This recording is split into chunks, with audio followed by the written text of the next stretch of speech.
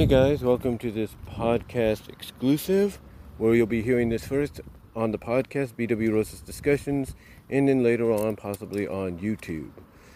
So without further ado, let's get into this exclusive that I'm going to talk about. So on Doug Walker's Nostalgia Critics YouTube channel, one of the videos he did several years ago, and I actually talked about this on YouTube at one point, is basically he discussed whether or not weird was the new direction when it came to entertainment, mostly television, movies, you name it. It basically is weird. Is the unusual the new direction? Now, what he was emphasizing at in this was basically the fact that a lot of people were getting into different kind of programming that was out there. You know, some people, one of the things that stuck out to him that he discussed that I'm pretty sure a lot of us were expecting him to touch upon in that video was My Little Pony Friendship is Magic. And basically the fact that you had a lot of grown adults, men and women, Bronies, Pegasisters as they're known as, becoming fans of this show originally meant for kids, and how the show itself, through that, progressed and evolved to acknowledge said fan base. He also touched upon shows that you can find at places like Netflix, like BoJack Horseman, in shows like that. Even, I'm sure if he wanted to update the video, he'd be talking about shows like Midnight Gospel, stuff like that. But the more I thought about it, the more it did bring up the question of, is weird the new direction? Now, like I said, I did a response, but nowadays, more so, is the unusual the new initiative? Is it the new direction to go in? And I've talked about this many times. As a matter of fact, in my recent Topics on My Mind video, where it was the animation edition, I talked about basically how I could see some DeviantArt stories that were based around the same character, as well as other different ones as well, probably benefiting from maybe taking that next step into television visual media, motion picture visual media, whether it was animation, live action, CGI, flash animation, you name it, whether it was on television or on the big screen. There are stories that I mentioned, like Grep Athenia's What Dreams May Become series, including the Potion Place and Gina series that I've helped contribute commissions and stories for. The Demonica series, which was originally and still is a bit of a webcomic deal by Mr. Internet Man at DeviantArt, as well as the written adaptation, which is basically done by Minor Dash Alterations, who also does some other stories like the Unlimited series, as they call it, or the Becoming Unlimited, or the Unlimited series, as well as the new one, Model and the Symbiont. And when you read these stories, yeah, they have a trend. They have sort of a trend, if not a familiar pattern and topic and subject, to them. But the way they're written and the way they're created to be, read, and the way the characters are described, it shows you that sometimes the unusual can definitely be the next step into creating a good story. It really could be. There is no doubt about it. There is no doubt about the fact that it is definitely the next step in possibly the evolution of television and motion picture film media. When you think about it,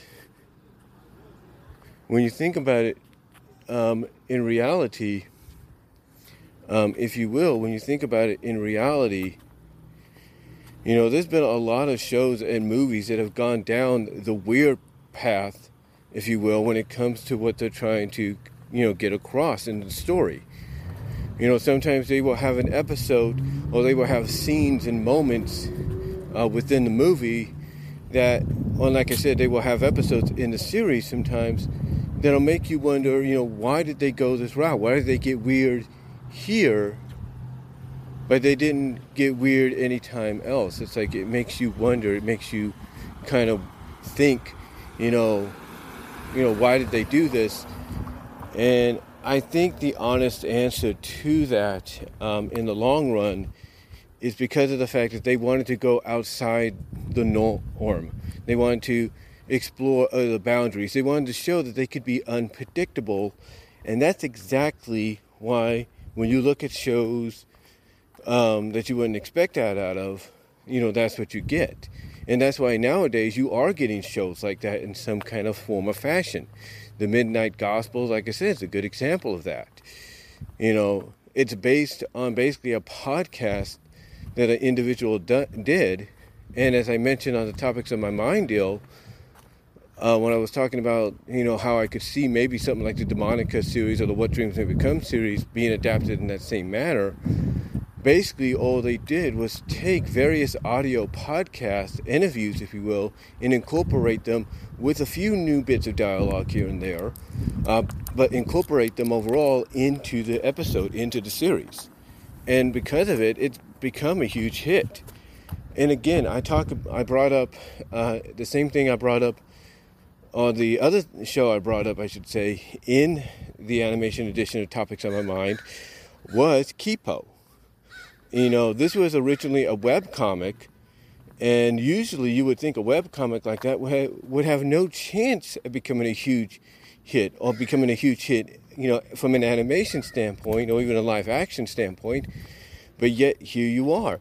It is a huge hit. People like it. People are enjoying it.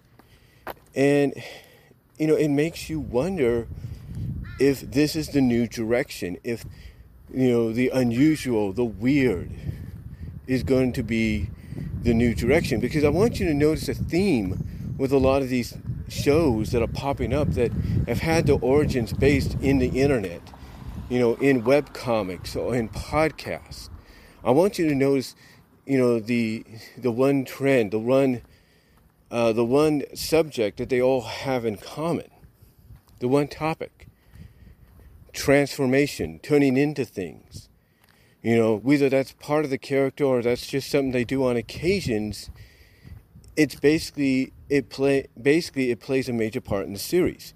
Kipo, in the at the end of the first and mostly into the second season on Netflix, what the series is, she has to go and now deal with the fact that when she turns into this jaguar, this ultimate version or normal version, whatever, that she's got to find a way to balance out how she's going to be able, without the help of her friends, maybe, be able to kind of take back control from the jaguar, because the jaguar becomes dominant. It becomes her new persona.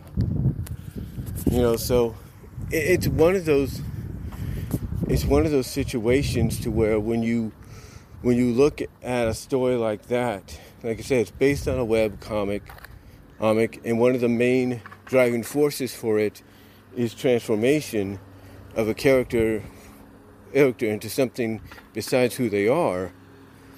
You definitely look at, like I said, a series like that, and you say, I've not seen that kind of a series that much, anymore in animation. And you haven't. Here's another crazy concept that you don't see that much, but or really wasn't considered a trend, or really wasn't considered something that could be utilized in any stories, or anybody would consider utilizing for a while, until it became a huge hit, or became the theme of the series, Steven Universe.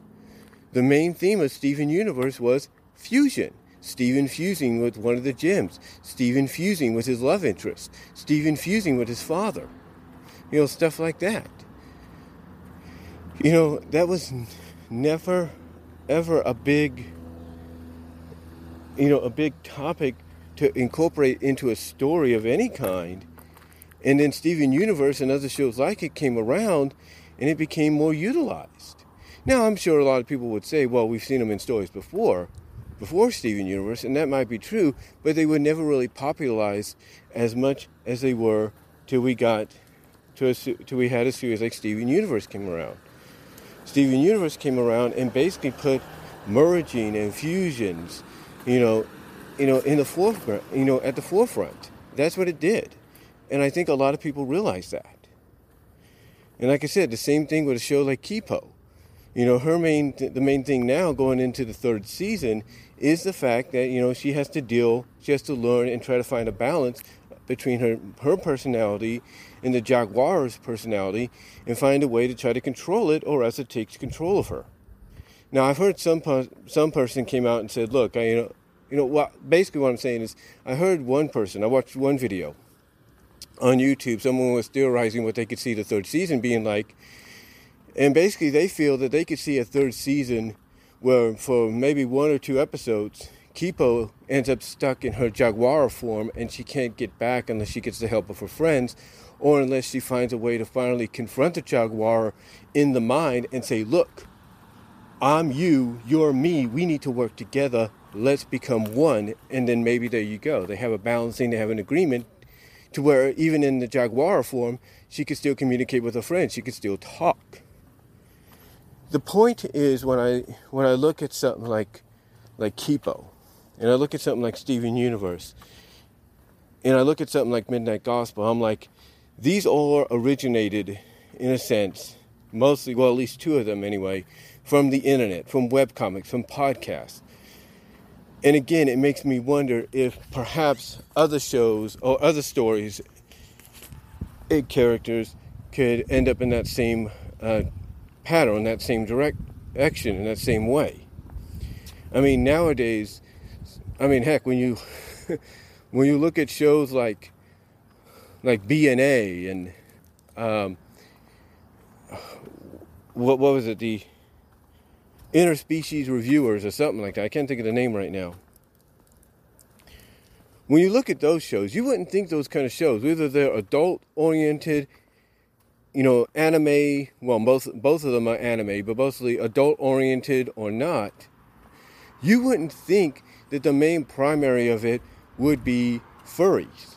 I mean, one of them basically is about people turning into anamorphic animals sometimes, and that's it. The point I'm getting at is, in the past, you would never thought any of these would be concepts strongly looked at and touted and utilized and made into something than from what they made into something than from what they originally were based on. And again, another big trend as well is, believe it or not, slime girls, goo girls, women and even men. Slime girls, slime guys, goo girls, whatever. You have a majority of female and male, I'm not going to leave them out, male characters that sometimes can turn into slime versions or liquid versions of themselves, and they enjoy it, they embrace it. It gives them the powers to shapeshift into anything they want, melt down into a puddle to relax and just forget all existence. I mean, Minor Dash Alterations, when they did the Demonica series, which we're still working on, created a character called Ruby Walker, and in the later portion of the series, she's granted the same abilities as Demonica, and the main thing she likes about it is melting into a puddle of goo, and just being like that for a while, and nothing else. The Demonica character, as I've mentioned on many occasions, is just the alter ego of a college student named Veronica who is able to become the Demonica character, and it allows her to escape reality. It allows her to be more than what she is. It allows her to have the courage to be more than what she is. And I think that's why the series is so popular, the web comics that, Mr. Internet Man publishes, every month or every month for maybe once or twice a month, whether it's a long one or a short one.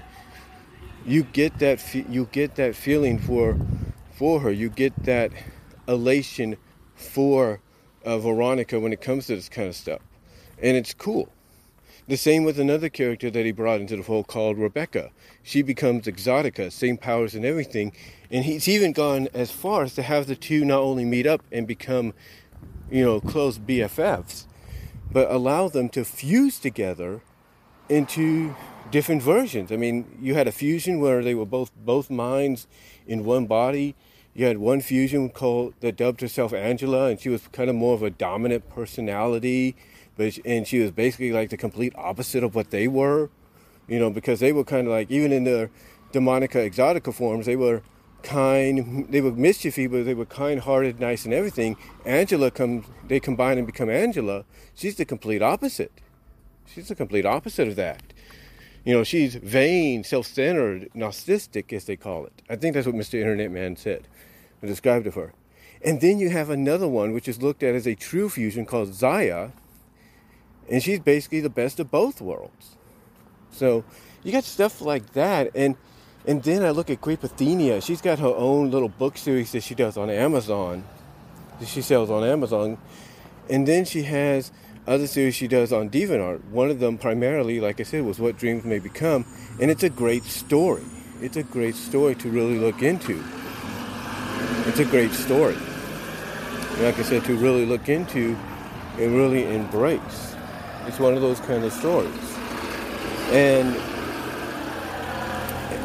and then of course, like the ones I mentioned, the Potion Play series, the Gina portion of it, these are great stories that I think could be adapted very well nowadays, and now in today's climate, into a show you could see on a Netflix, on a HBO Max, on a Hulu, on an Amazon Prime, and they would succeed. They would be huge hits, I think. I mean, because again, you take a look at Midnight Gospel, you look at Kipo, you look at all those kind of series, and they're becoming huge hits. People like them because they're different, they're unusual.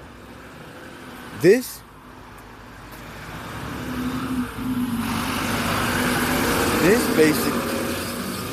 kind of is the same. What I'm trying to say, sorry, a little truck went by there, but the same could be said, as I'm trying to get the words out here, the same could be said for this stuff that I just mentioned.